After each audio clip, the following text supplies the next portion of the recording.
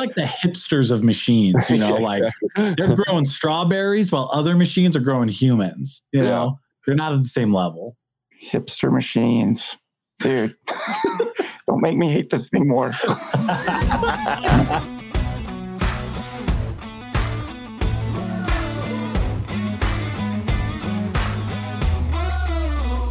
Welcome to the What's Our Verdict podcast, where we fashion ourselves cinematic judge and jury. My name is JJ Crowder. I'm here with my co-host, Matt Senheiner. Better red than dead. Javier Ortiz. What is up, my nerds? And Ian Anderson. Some shit. We appreciate your help growing the podcast. Go and hit that follow or subscribe button. Tell a friend about us. Also, we're going to change this intro up a little bit. We want you to go and give us a review. There's a few ways to do that now. Spotify now has a review option. We'd love a 5-star from you. You can do a review us at Apple Podcasts. We'd love to see some comments and a 5-star there, and then review us at Stitcher as well. So please jump in, give us a review. Really helps to grow the podcast. We really appreciate that. Thank you for that. Make sure you also go to our website, whatsourverdict.com, where you can listen to all of our episodes and especially sign up for our newsletter so we can send you some fun stuff. Question we always ask is if you ever find yourself wondering if you spend the time, money, or both on a movie. To help with that question, each week we put a movie on trial, discuss the facts, pass judgment, and let you know our verdict. Today we're reviewing The Matrix Resurrections. It was released December 22nd, 2021. It was written by Lana Wachowski and David Mitchell. It was directed by Lana Wachowski. It stars Keanu Reeves, Carrie-Anne Moss, Jessica Henwick, Yahya Abdul-Mateen, Jonathan Groff, Neil Patrick Harris, Priyanka Chopra Jonas, and Jada Pinkett Smith. Return to a world of two realities. One, everyday life. The other, what lies behind it. To find out if his reality is a construct and to truly know himself, Mr. Anderson will have to choose to follow the White Rabbit once more. If you haven't seen this movie and you want to avoid spoilers, you can go check out our spoiler-free review on YouTube. The link's in our show notes. If you want to avoid them, pause the podcast, go watch the movie, come back, pick up where you left off. So we're about to spoil the shit out of this thing. So let's deep dive. I'm not going to lie. After my brother-in-law's scathing review on my Facebook and hearing all the reviews and people talking about it, I thought I was going to really hate this. And I won't lie, I enjoyed the first hour of the movie. Like I said in the spoiler-free, it was surprising. Casey and I paused to go get some food and some water and shit at an hour and 10 minutes into the movie. And I sat down and I looked at her and said, I'm not hating this. It was like I was expecting. So I guess one part that I guess I'm still not wrapping my head around is we leave the third movie. We're at a peaceful, quote unquote, resolution with the machines. And we've made a deal that anyone who wants to leave the Matrix can. Yeah. And so when we step into this third movie, I guess I'm just not sure how we go about advertising to people that they are in a Matrix and have the option to leave. Because that didn't seem like that was an option in this movie because we're still tricking people into staying. Mm-hmm. But they make comments like, people want to stay in the Matrix. They don't want to be saved. Several times throughout the movie. So I'm unclear on how we're communicating this and what the real choice is, you know? Yeah, and I think that's... Good question. I think that's one of the things, to be honest with you, where this movie slowed down. And it's ironic because I usually hate intro, dialogue that just introduces you. But if you're going to go 60 years after such a peaceful resolution, you know what I mean? Or a resolution of those proportions at the end of the third movie, I think you need a little introduction that says, we've reached it. And they tried to do it when you talk to Niobe, when Neo gets back to the real world and he's talking to old lady Niobe. And dude, how bad was that makeup? It's fucking terrible. But I knew it was because I saw it and they showed her in the preview and I'm like, oh, fuck, she looks horrid. So it's one of those things where we needed some of that introduction to explain especially what you're talking about, the fact that, because they give some of the machines left and are now hanging out with the humans. So that changed. And then there's you can see the city is massive compared to what Zion was. So this new city, Io, which I thought was very fucking lazy. You just take out 2 letters. Yeah. Okay, that's what I thought too. And I was like, really? We went from Zion to just Io? Io? Okay. Yeah, I'm glad I wasn't the only one thinking that. I was like... No. The Z and the N are silent. Yeah, I was waiting for him to fly into a sign or something that used to say Zion that only said Io, and I'm like, no, there's a second city called Zin. Yeah, it's got the other letters. So yeah, like that, and that was, I think, where I started. I had a moment in the middle when Niobe's going through everything, and she's talking about, oh, I used to wake up in fear of, I go to bed afraid that the sirens were going to go off and there was going to be more war, and she just turned into like kind of a chicken shit, right? Like, we're not going to do anything. So I think that's what they were trying to explain, is that yes, there was a treaty there. The machines got a little desperate because they were lacking growth. We didn't have the ability to grow things. And so there was like all these wars internally, and that's where we ended up where we're at now. And then there's a peace and we just leave each other alone. Obviously, they're in the Matrix. They can still pull people out, but the machines kind of leave it alone, with the exception of, but they didn't do a good enough job explaining where we were at. But I ignored that because I was just too busy, so intrigued by this whole video game story and how they trapped Neo. That I thought was interesting. Speaking of IO, one of the things that I did like is how much world building they did with describing like these new technologies, and this is how we live now. So I will say, like, as much of the negative as I'm going to talk about, there are good parts of this movie that are entertaining and interesting, and that's one of them. Yeah, I do wish they dove more into the allied machines thing, because they explain it away with one line, which is like, not everyone wants to be in a place of power or whatever, to basically describe that the machines aren't aligned in their lust for like power and domination, that there are machines that are just like, we like humans. And I wish there was a little bit more explanation there, because that's really the only part to me, that and like IO, that those 2 points are really joined, that changes the world from the third Matrix to this Matrix. And they just glossed over it in like 1 or 2 lines. Which changes the way that you look at the machines, because and maybe I was completely out of left field, but in the original movies, I kind of more pictured it as like, you have this main AI and all the other stuff is like working to achieve the goals of this main AI.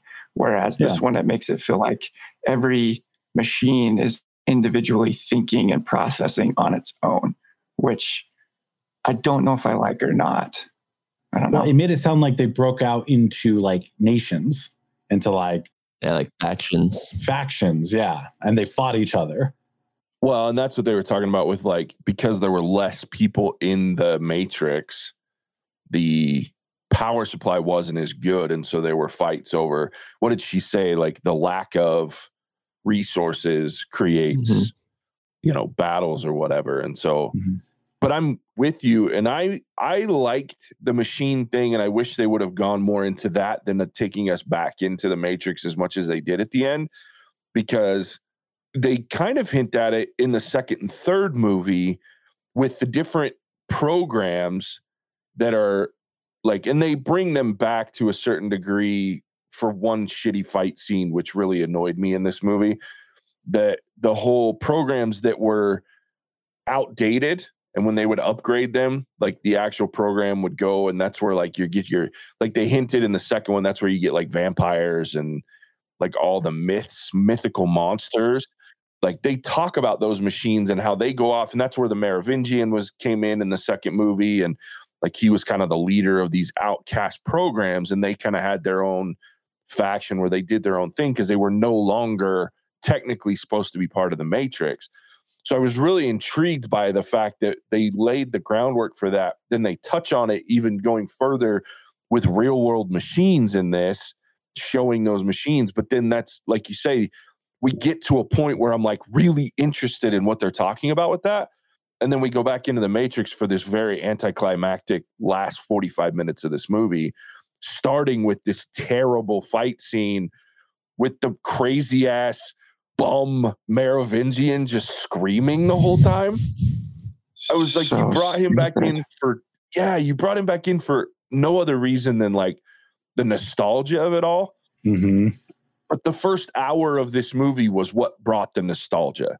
And I enjoyed the little hints of making fun of itself, right? They have to bury Neo. And to me, that was the best part, was how interesting it was that they said, I was like, first of all, how is Neo and Trinity still alive? I want that explanation, but you don't get it till way near the end. But I also want to know, why are they in the Matrix? But I loved this whole he's a video game designer and his creation is his life.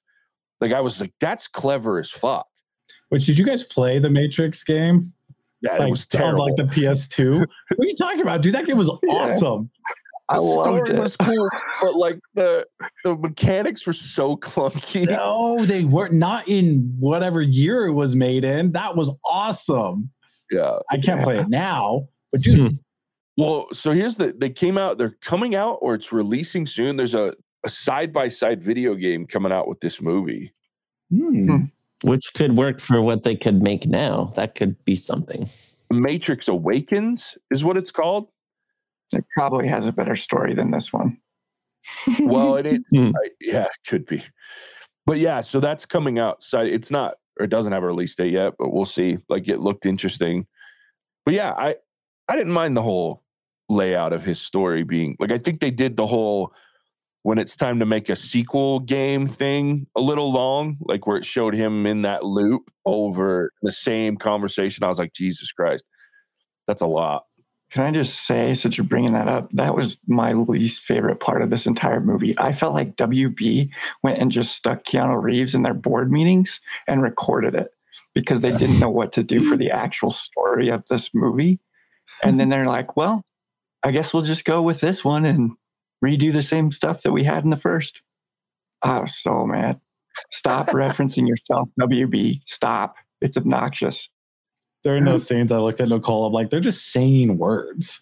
Right? Like, no sentence makes sense. They're like, the Matrix is like a total mind F. Like, we need bullet time. Yeah, I was like, dear God. And when Neil Patrick Harris references that, I was like, that was not funny enough to reference again.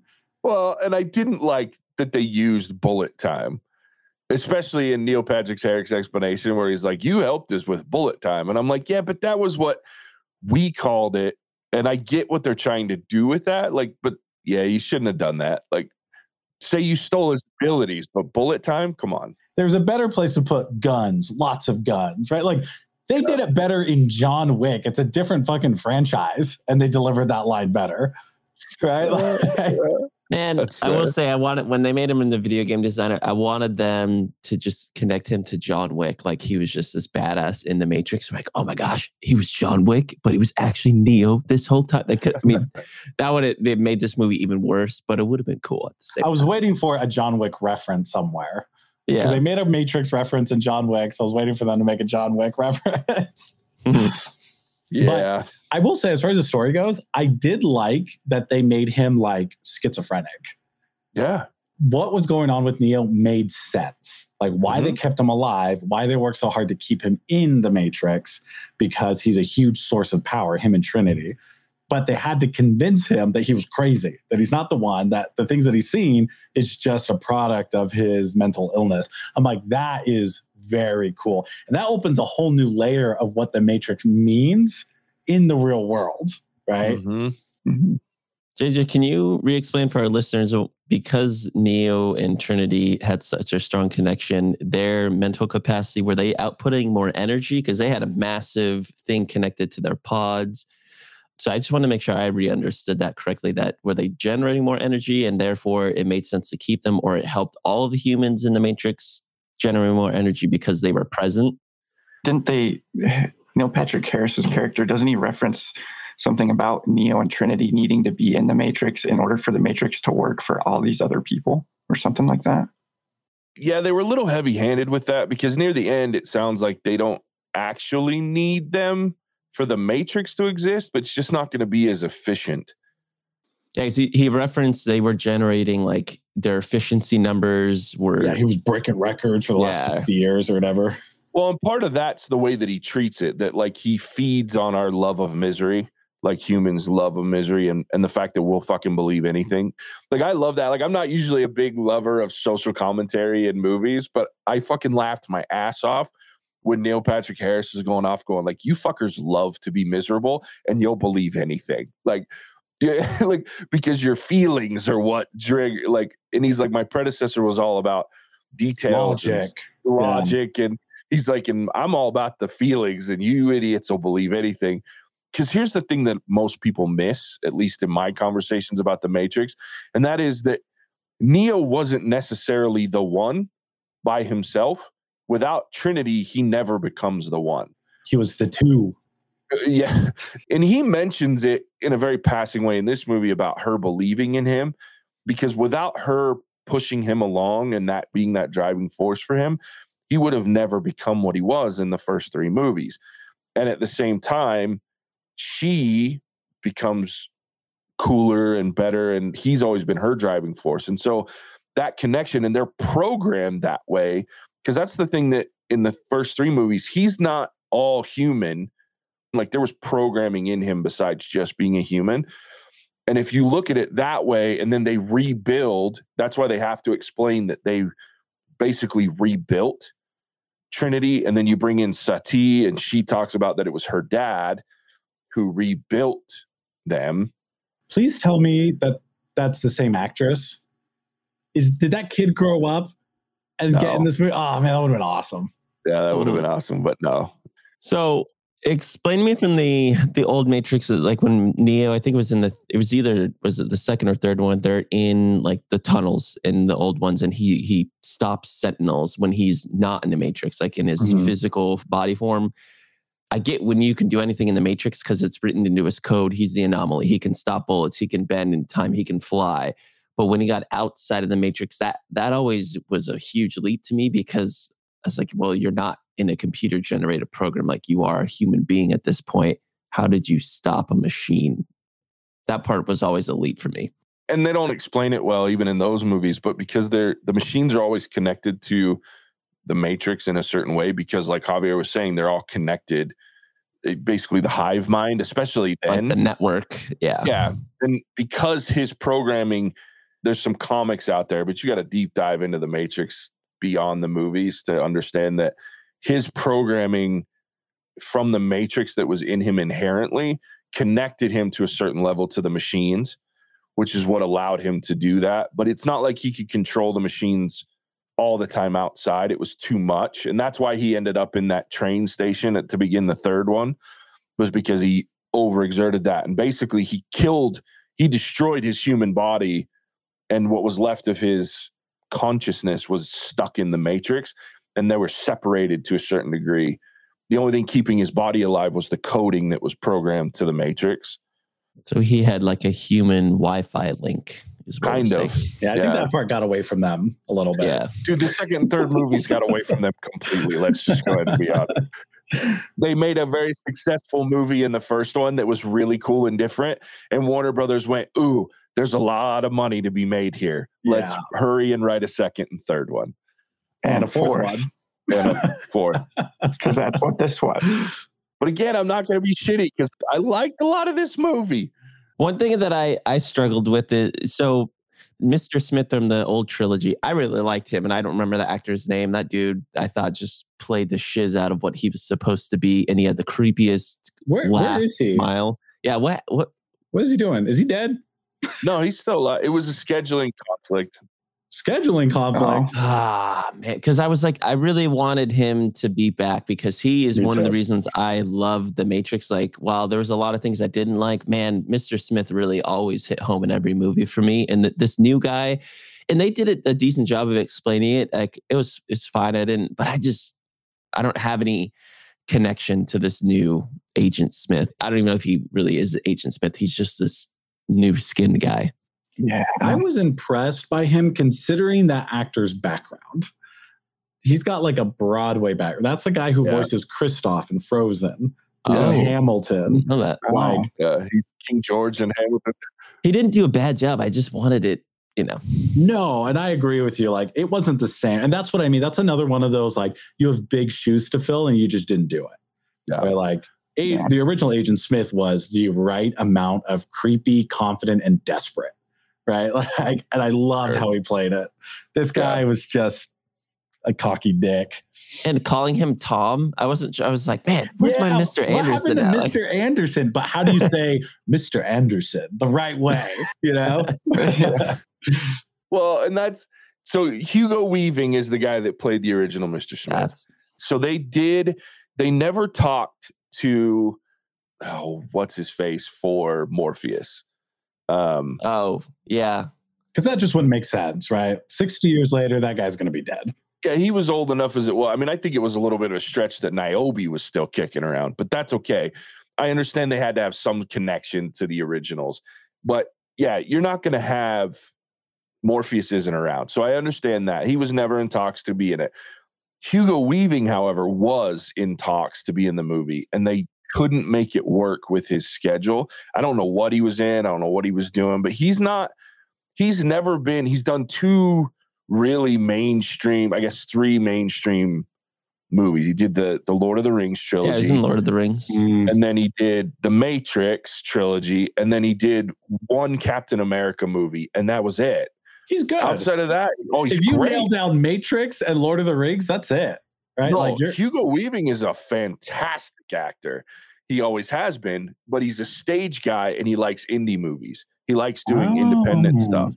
So he does a lot of these obscure I can respect films. that. Yeah, okay. So, and he does a lot of Australian stuff. He's Australian, so he does a lot of shit in Australia as opposed to like mainstream stuff. If having him in the movie, man, if he was back, like Neo and him just back and forth, and that's what saved me for Matrix 2 and 3. I just still like their interactions. I miss that.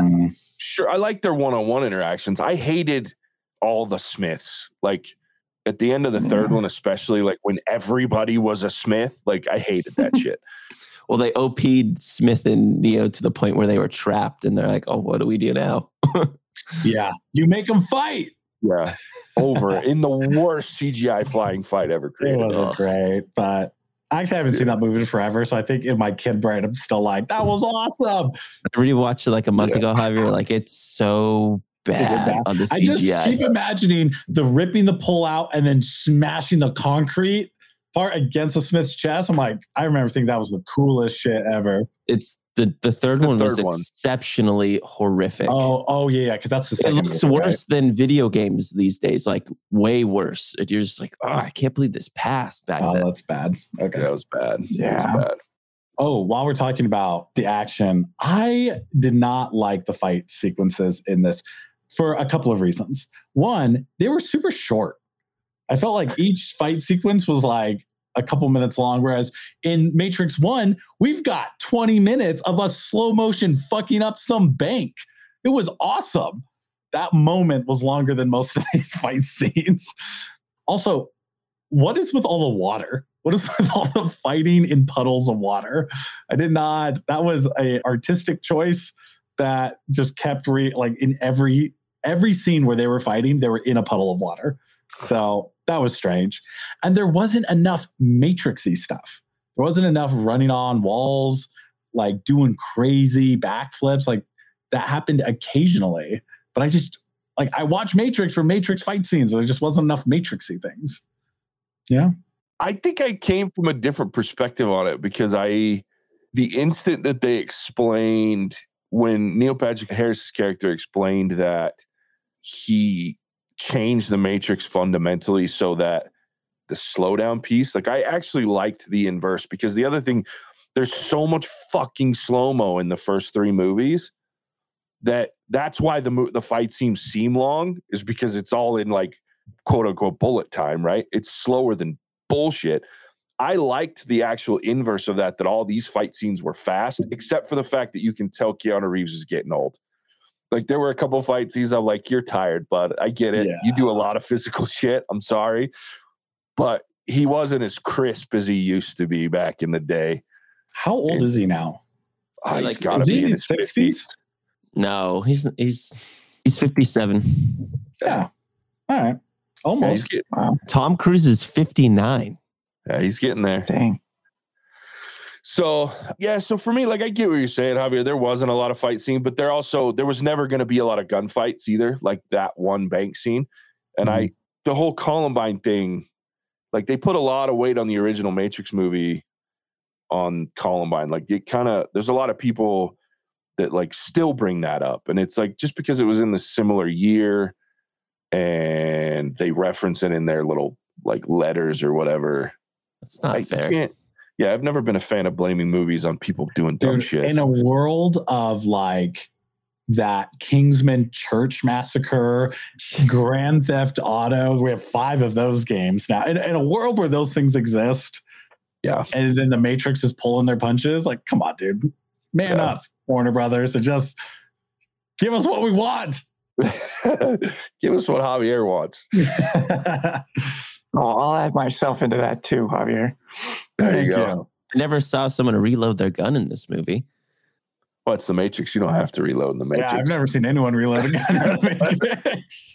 They usually only shoot about a third of the bullets and then drop the guns anyway. Yeah. Yeah. Because they got so many they don't need to reload. Yeah. One of my most annoying parts of the first Matrix is when they're going back in to save Morpheus and they go into like the upload area where they just have racks and racks and racks of guns. And Neo picks up like an MP5, which is like a 9mm carbine. And I'm like, dude, you've got all these options. You're going to pick up a 9mm? Drives me crazy. Yeah. I think one of the other things with time, technology evolves where they were able to come through like mirrors and different portals. And I know that they got caught a lot, but the one thing I liked about the original trilogy is with the phone and things, it felt more risky to get in and out of the Matrix and with the Sentinels. And here, I know that the bad guys showed up always pretty quickly and whatnot, but it just felt that there was an ease to get in and out of the Matrix in the way that it wasn't done before. And I liked in the old way that it felt more of that urgency, that risk, where in this movie, while it was there, it just didn't feel the same to me. I think for me, the biggest crazy part when I look back on what I liked about this movie and didn't like about this movie is I wanted more of the real world in this new future with Neo and Trinity out of it. And like, that was more to me interesting. Like when we went back into the Matrix, I was like, whatever. It's more of what we've seen before in 3 movies, but it's not new. And that's what, to me, the Matrix was always, even the second and third one, as much as I loathe them and make fun of them, they still did new things. Like they were always trying to show you something different and to do it in a very spectacular way. And that, that's why we look back on it now and go, man, the CGI sucked. Well, at the time, that was as good as it got, right? And now, like, we went back into the Matrix, and that's why I think I liked the beginning so much, because it was different. It was a different take.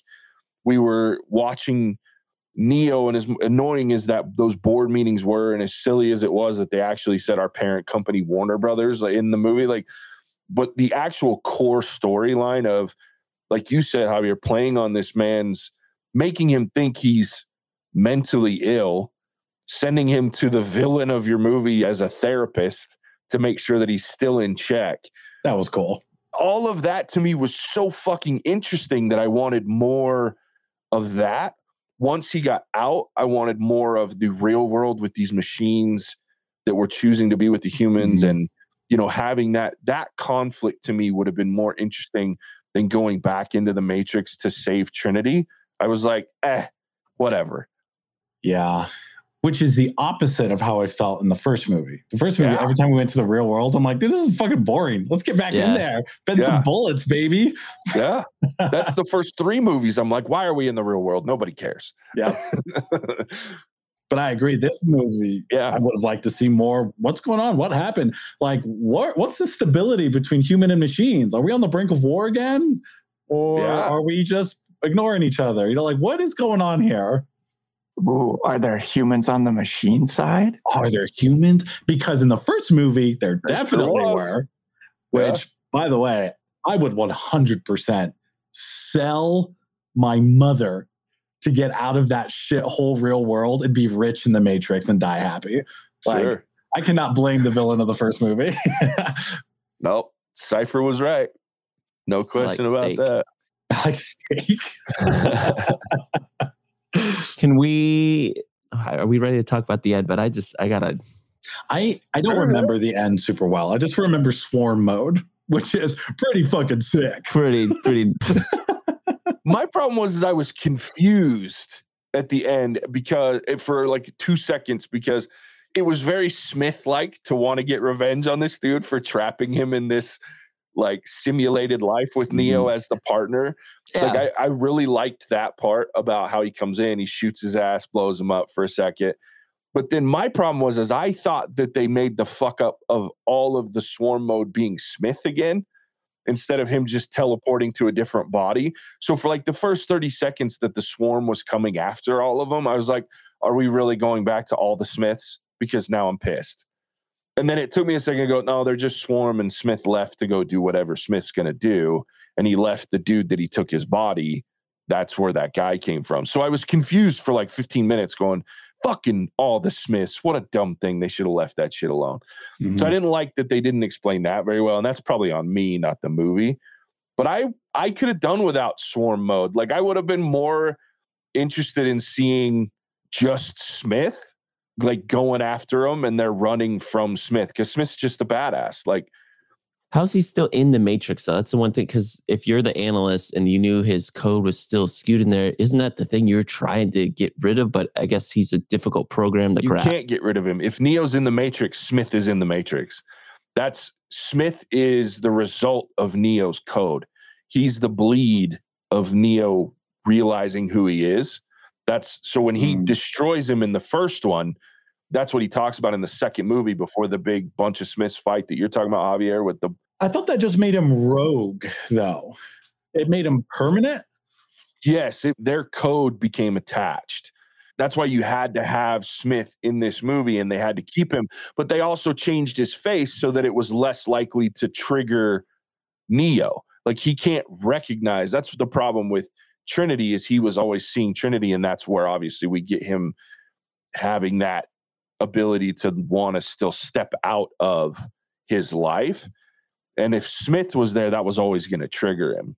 So they changed the way he looked and stuck him back in. But Smith has to be there because they're fundamentally connected. So why didn't they change the way Trinity looked? Yeah. If that's the case. Well, and they did a shitty job of explaining that, because they did a little shitty job with a lot of it. Did they explain anything in this movie? Like, it's very little. The parent company is Warner Brothers. They did that. Yeah, that's right. Pardon me. They tried to explain it with that whole him looking like an old man, and they kept having the flashes of how they look different so that other people wouldn't see them. But because of who they were, they still see certain pieces of it. Oh, that's right. Because he sees Trinity's reflection in the coffee table as like an old woman. Yes. And he's seeing her on a coding level. That's why he can't let go of her, because of their connection. The others, he sees what they tell him to see, but she and himself, he can't get past the coding. But if Smith is connected to Neo through the same kind of coding, like his bleed, wouldn't he be able to recognize Smith? That's a good point. The question. And I think it's because the connection's different. That's the only explanation, and that's just me throwing shit out there. Isn't it risky to make Smith Neo's boss, so they have to interact? He wasn't his boss. He was his partner. That's even worse. But they reference that in the other movies, right? Yeah. That like together they're the yin and the yang, right? Like, yeah, it was always going to end with them. So it has, and that's the thing is and again, there was some if you haven't seen the original movies, or if you don't know the deep cut lore shit, like, why would they put him in the same realm? But you have to, because they're going to come back to each other. If you leave Smith to his own devices in the Matrix, what they wanted is they had everybody in it that was important. Those three characters that have to be together, they're in a close enough proximity that it works, right? That's what he's talking about. Their pods are just close enough that it works, but just far enough that they don't connect.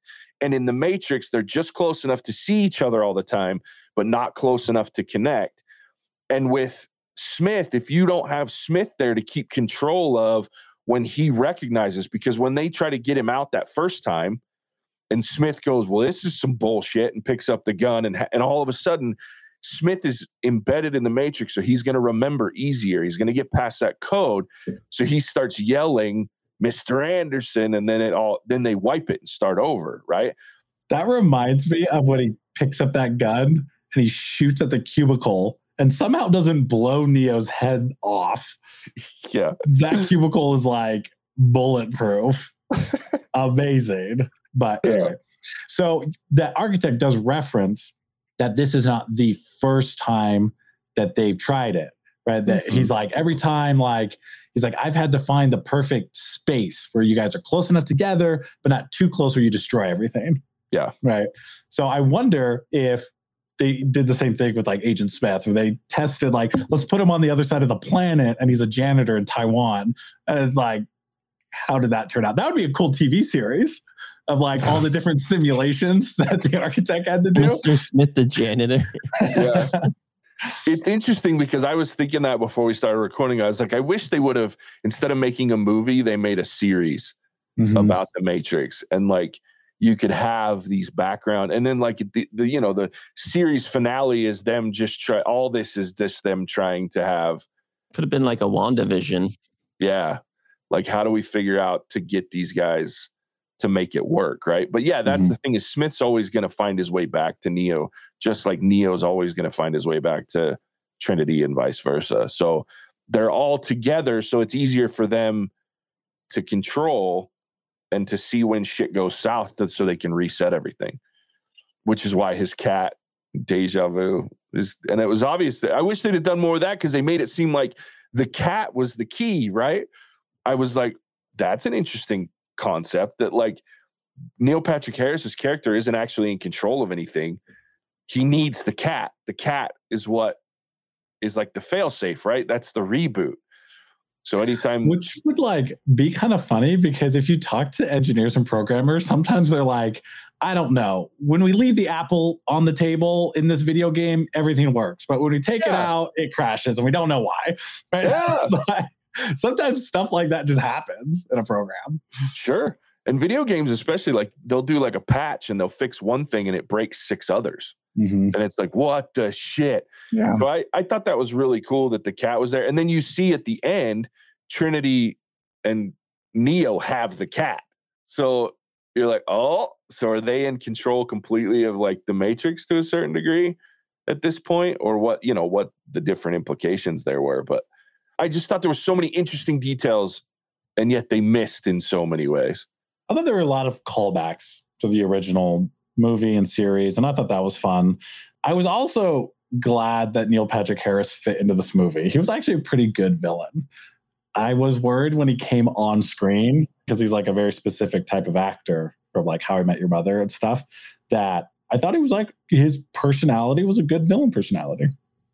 I like the idea of him as this therapist, and then he morphs into this. He ends up being the villain guy. But at the end, when he's explaining stuff, I just felt like I couldn't take him seriously, because I kept picturing him as this comedic guy.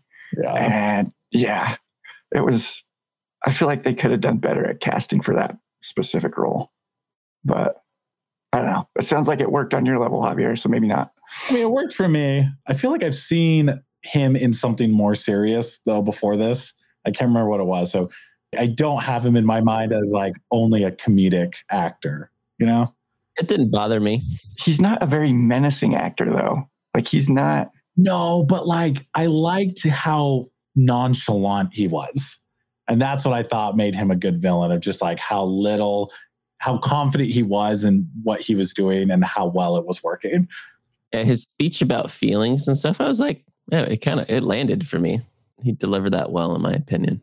I did like how flippant he was. Like, you could tell that he felt like he figured it out, and he was unbeatable. Like he thought he had such an understanding of these people and Inhumans, like that he was never going to be wrong.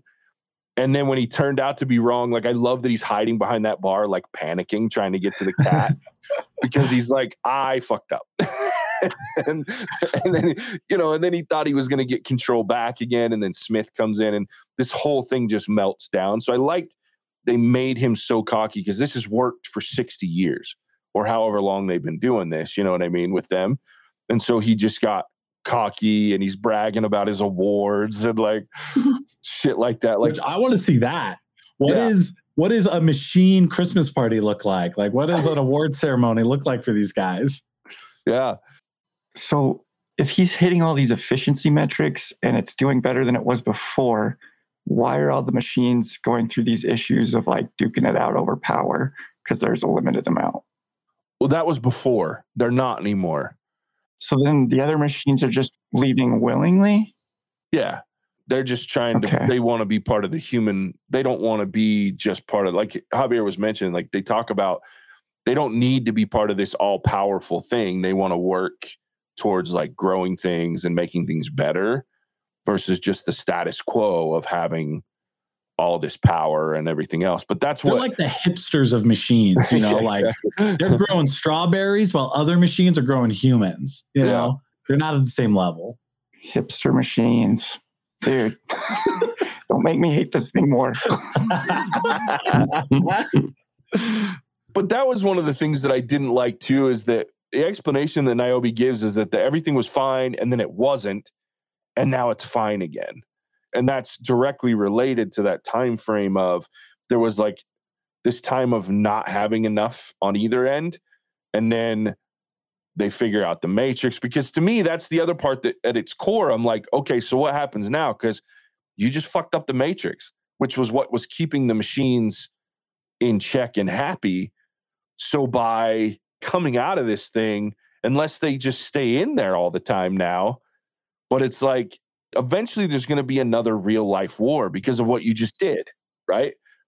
Yeah, I guess I'm confused about like the motivation of the machines. Like, why wouldn't what was the original deal that caused the peace? How were they strong-armed into making that deal? Because Smith would have destroyed the Matrix. Yeah. And so they needed Neo to negate Smith so that they could reboot the Matrix. Right. And then once that happened, so he said, I'll do it, but you have to let Zion be. There has to be a peace, and you have to let people leave and stay as they please. Because he recognized that people like Cypher wanted to be in there. So if I'm the machines, what is stopping me from making that deal? And then once Neo goes through with it, being like, great, thank you, fuck all of you, and going right back into what I was doing. Well, there was nothing really. Nothing. But that, yeah. So, I mean, these are just like morally sound machines. They're like, look, I mean, we're machines, not animals. We made a deal. Like, is that more or less. We're morally responsible, but we live off humans. Yeah. Well, I mean, the machine did have the face of a baby that he was making a deal with. So, really like, weird. Take that for what you want. Oh, it's really weird. I mean, to kind of the part of it too, though, that I think about is you can see that it didn't stay peaceful. They lived up to that for a while. Then there was the big war, and then they figured out the Matrix in a way that was more efficient, that didn't need the anomaly to pop up every 30 years or whatever it was. Because that's it was a loop out in the first three movies too that they were talking about. They would wipe everybody except for a handful of people that the one got to choose who they were in the real world. They'd rebuild the human population in the real world while not able to do anything about the machines until the anomaly popped up again, right? And so that was because of the way that the programming was written in the first one. Then they figure out, well, we'll keep Neo and Trinity in this thing, and we don't need to do that loop. They get to live in the loop while everybody else goes and does their own thing. And so now the machines don't have to worry about destroying Zion or Io because they've got their perfect Matrix. So did the humans break the truce then? In theory, yeah. Like that's what I was laughing about. Because, well, no, not necessarily, because they were also told through the truce that anybody that didn't want to be in the Matrix was free to leave. So if you can talk to them and show them Trinity. Except Neo or Trinity. So technically, no, they weren't, because if they show them that they don't want to be in there and they decide to leave, that was part of the truce. So it just depends on how you look at it. But so you're coming from the point of it just stopped making sense for them to try to wipe out the human race. It just wasn't worth the effort anymore. There was no need to, because they didn't need to restart the loop of the one, right? Because he's already plugged into the Matrix in a way that makes that work so that they can just continue to harvest their power and add people into the Matrix. But now that it doesn't work as well, now you're saying, what next? Sure. Because who knows? Now we have this question of, okay, so Neo and Trinity are choosing to go back in, and they're talking about setting people free again in droves.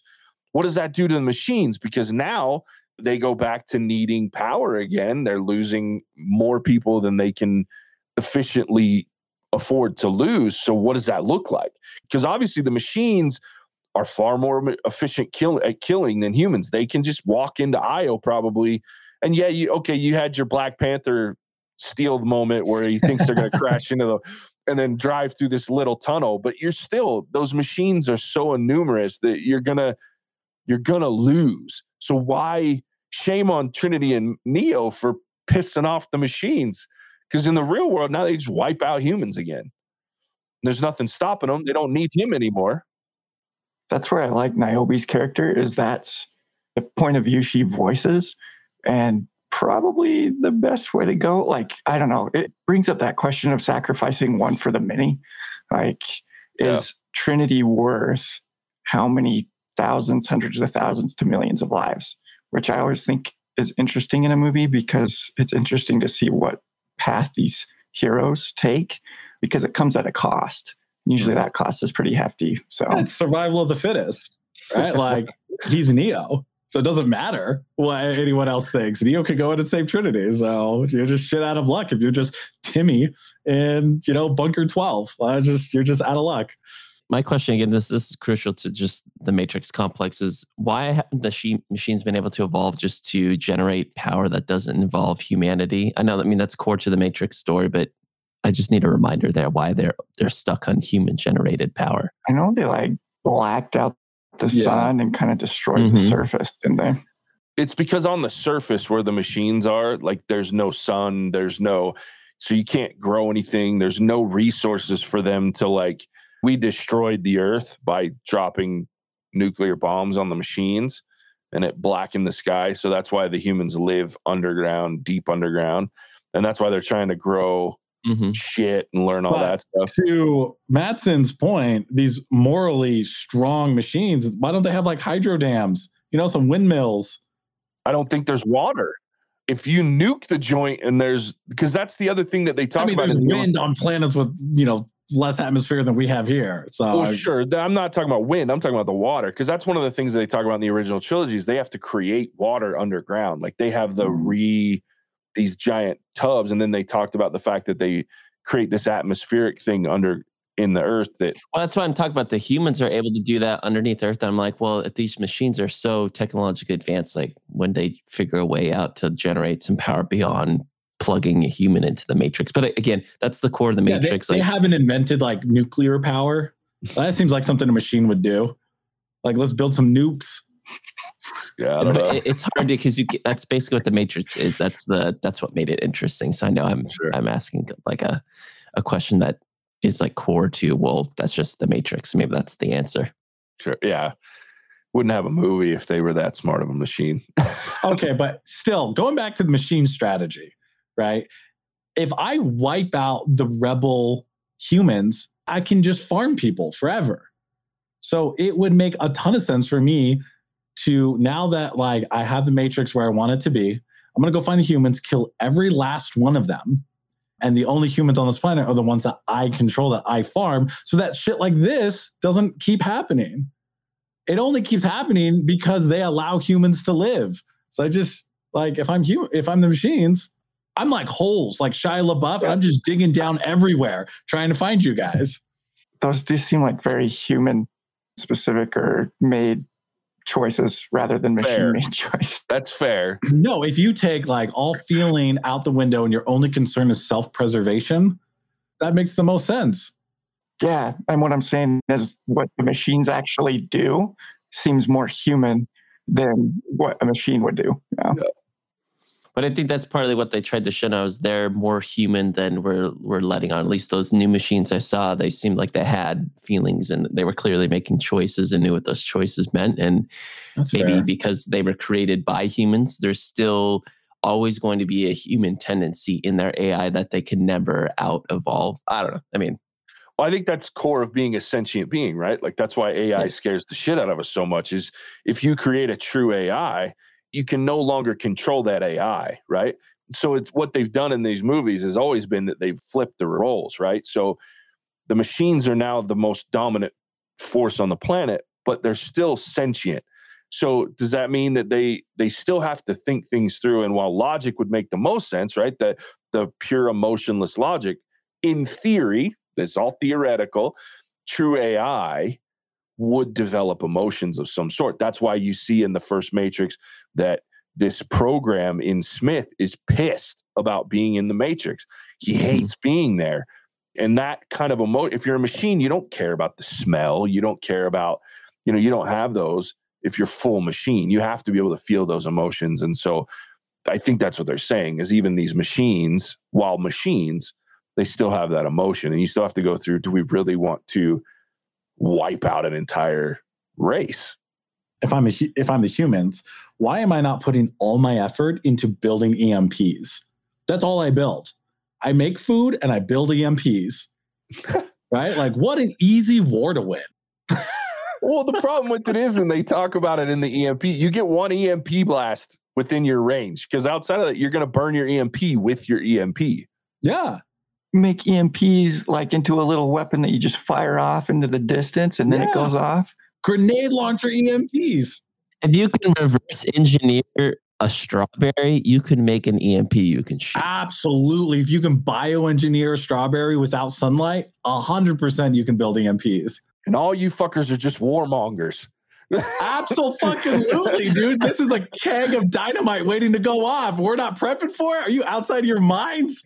And they're out here making strawberries. They're making strawberries when they should be making EMPs. Idiots, dude. Man. And we wonder why we have wars and rumors of wars all the time. I'll even suicide bombers, man. Boom, EMPs on my chest, running down the street of old Chicago. I just got to commend JJ for throwing out a Book of Mormon reference. Wars and rumors of wars. I'm the one spreading the rumors.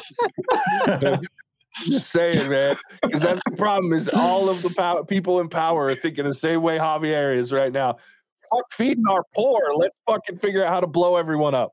JJ, I'm proud that 2-year movie hiatus has paid off. Yeah. Oh, it's still there in the back of my skull somewhere. That was such a funny reference. I'm going to start using that as I'm watching movies for 2 years.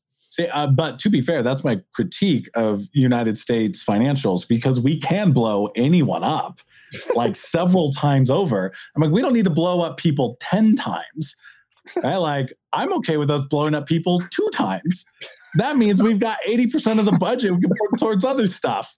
That's why we keep increasing that federal deficit, because they're like, you want us to pay up? We'll just blow you up. That's what I'm saying. I'm like, we don't need to blow up people that many times. What debt? We just need the ability to blow up anyone we want twice. That's enough of a cushion, I think.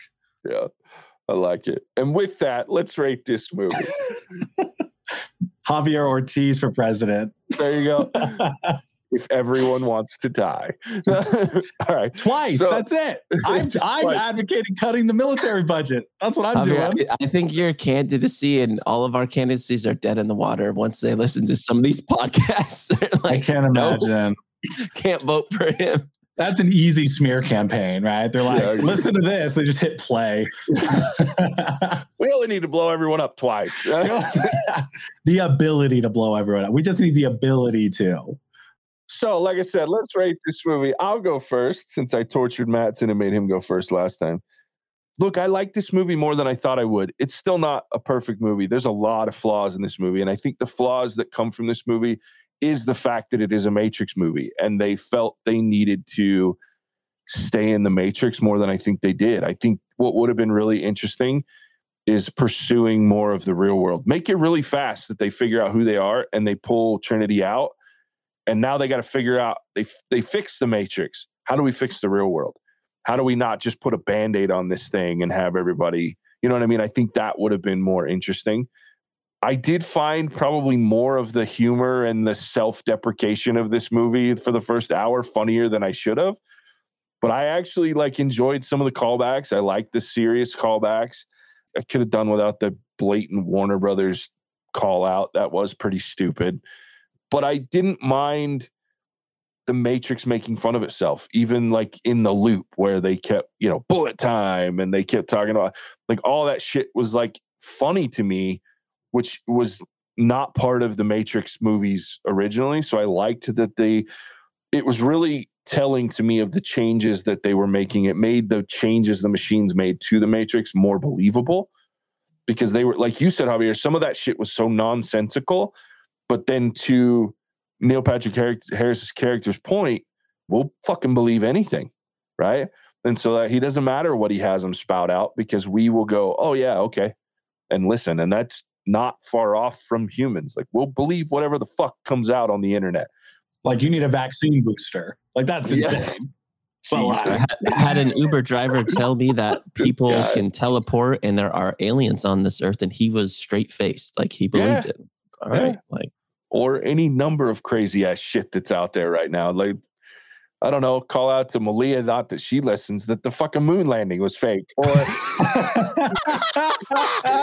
still one of my favorite scenes where we're working with Javier. I don't know why that makes me so angry. It gets me so flustered. I'm like, Malia, we have rocks from the moon. That was like her second week, and poor Javier just like he couldn't let it go. Anyway, yeah. So I really found it interesting. The last half of the movie, like not the last half, probably the last 30 minutes when they're back in the Matrix, and it felt so Matrix that I was bored. And then it was just like, okay, I know how this is going to go. Everything's going to be fine. They're going to save themselves. And I did laugh at them beating the shit out of fucking Neil Patrick Harris at the end of the movie and bringing him back to life and then beating his ass again and then bringing him back. Like, that shit was funny for a minute, but most of the last 30 minutes I could have done without. Like, it just didn't add anything for me. But yeah, it could have been a lot worse. I'm going to give this movie a 3 because I was entertained for probably an hour and 40 minutes of this movie. And then I wasn't when I wasn't. But there was a lot to it that I liked. I think my biggest beef with this movie is that they missed really interesting shit to go back to what we've seen 3 times. That was my biggest beef with the movie. So I'm going to give it a 3. I don't think I'll ever watch this movie. If I'm going to go back to the Matrix, I'm just going to watch the original, because no matter how many times I watch it, that movie holds up to me because the CGI is so subtle and it's more of like a camera trick that they do for the effects than CGI.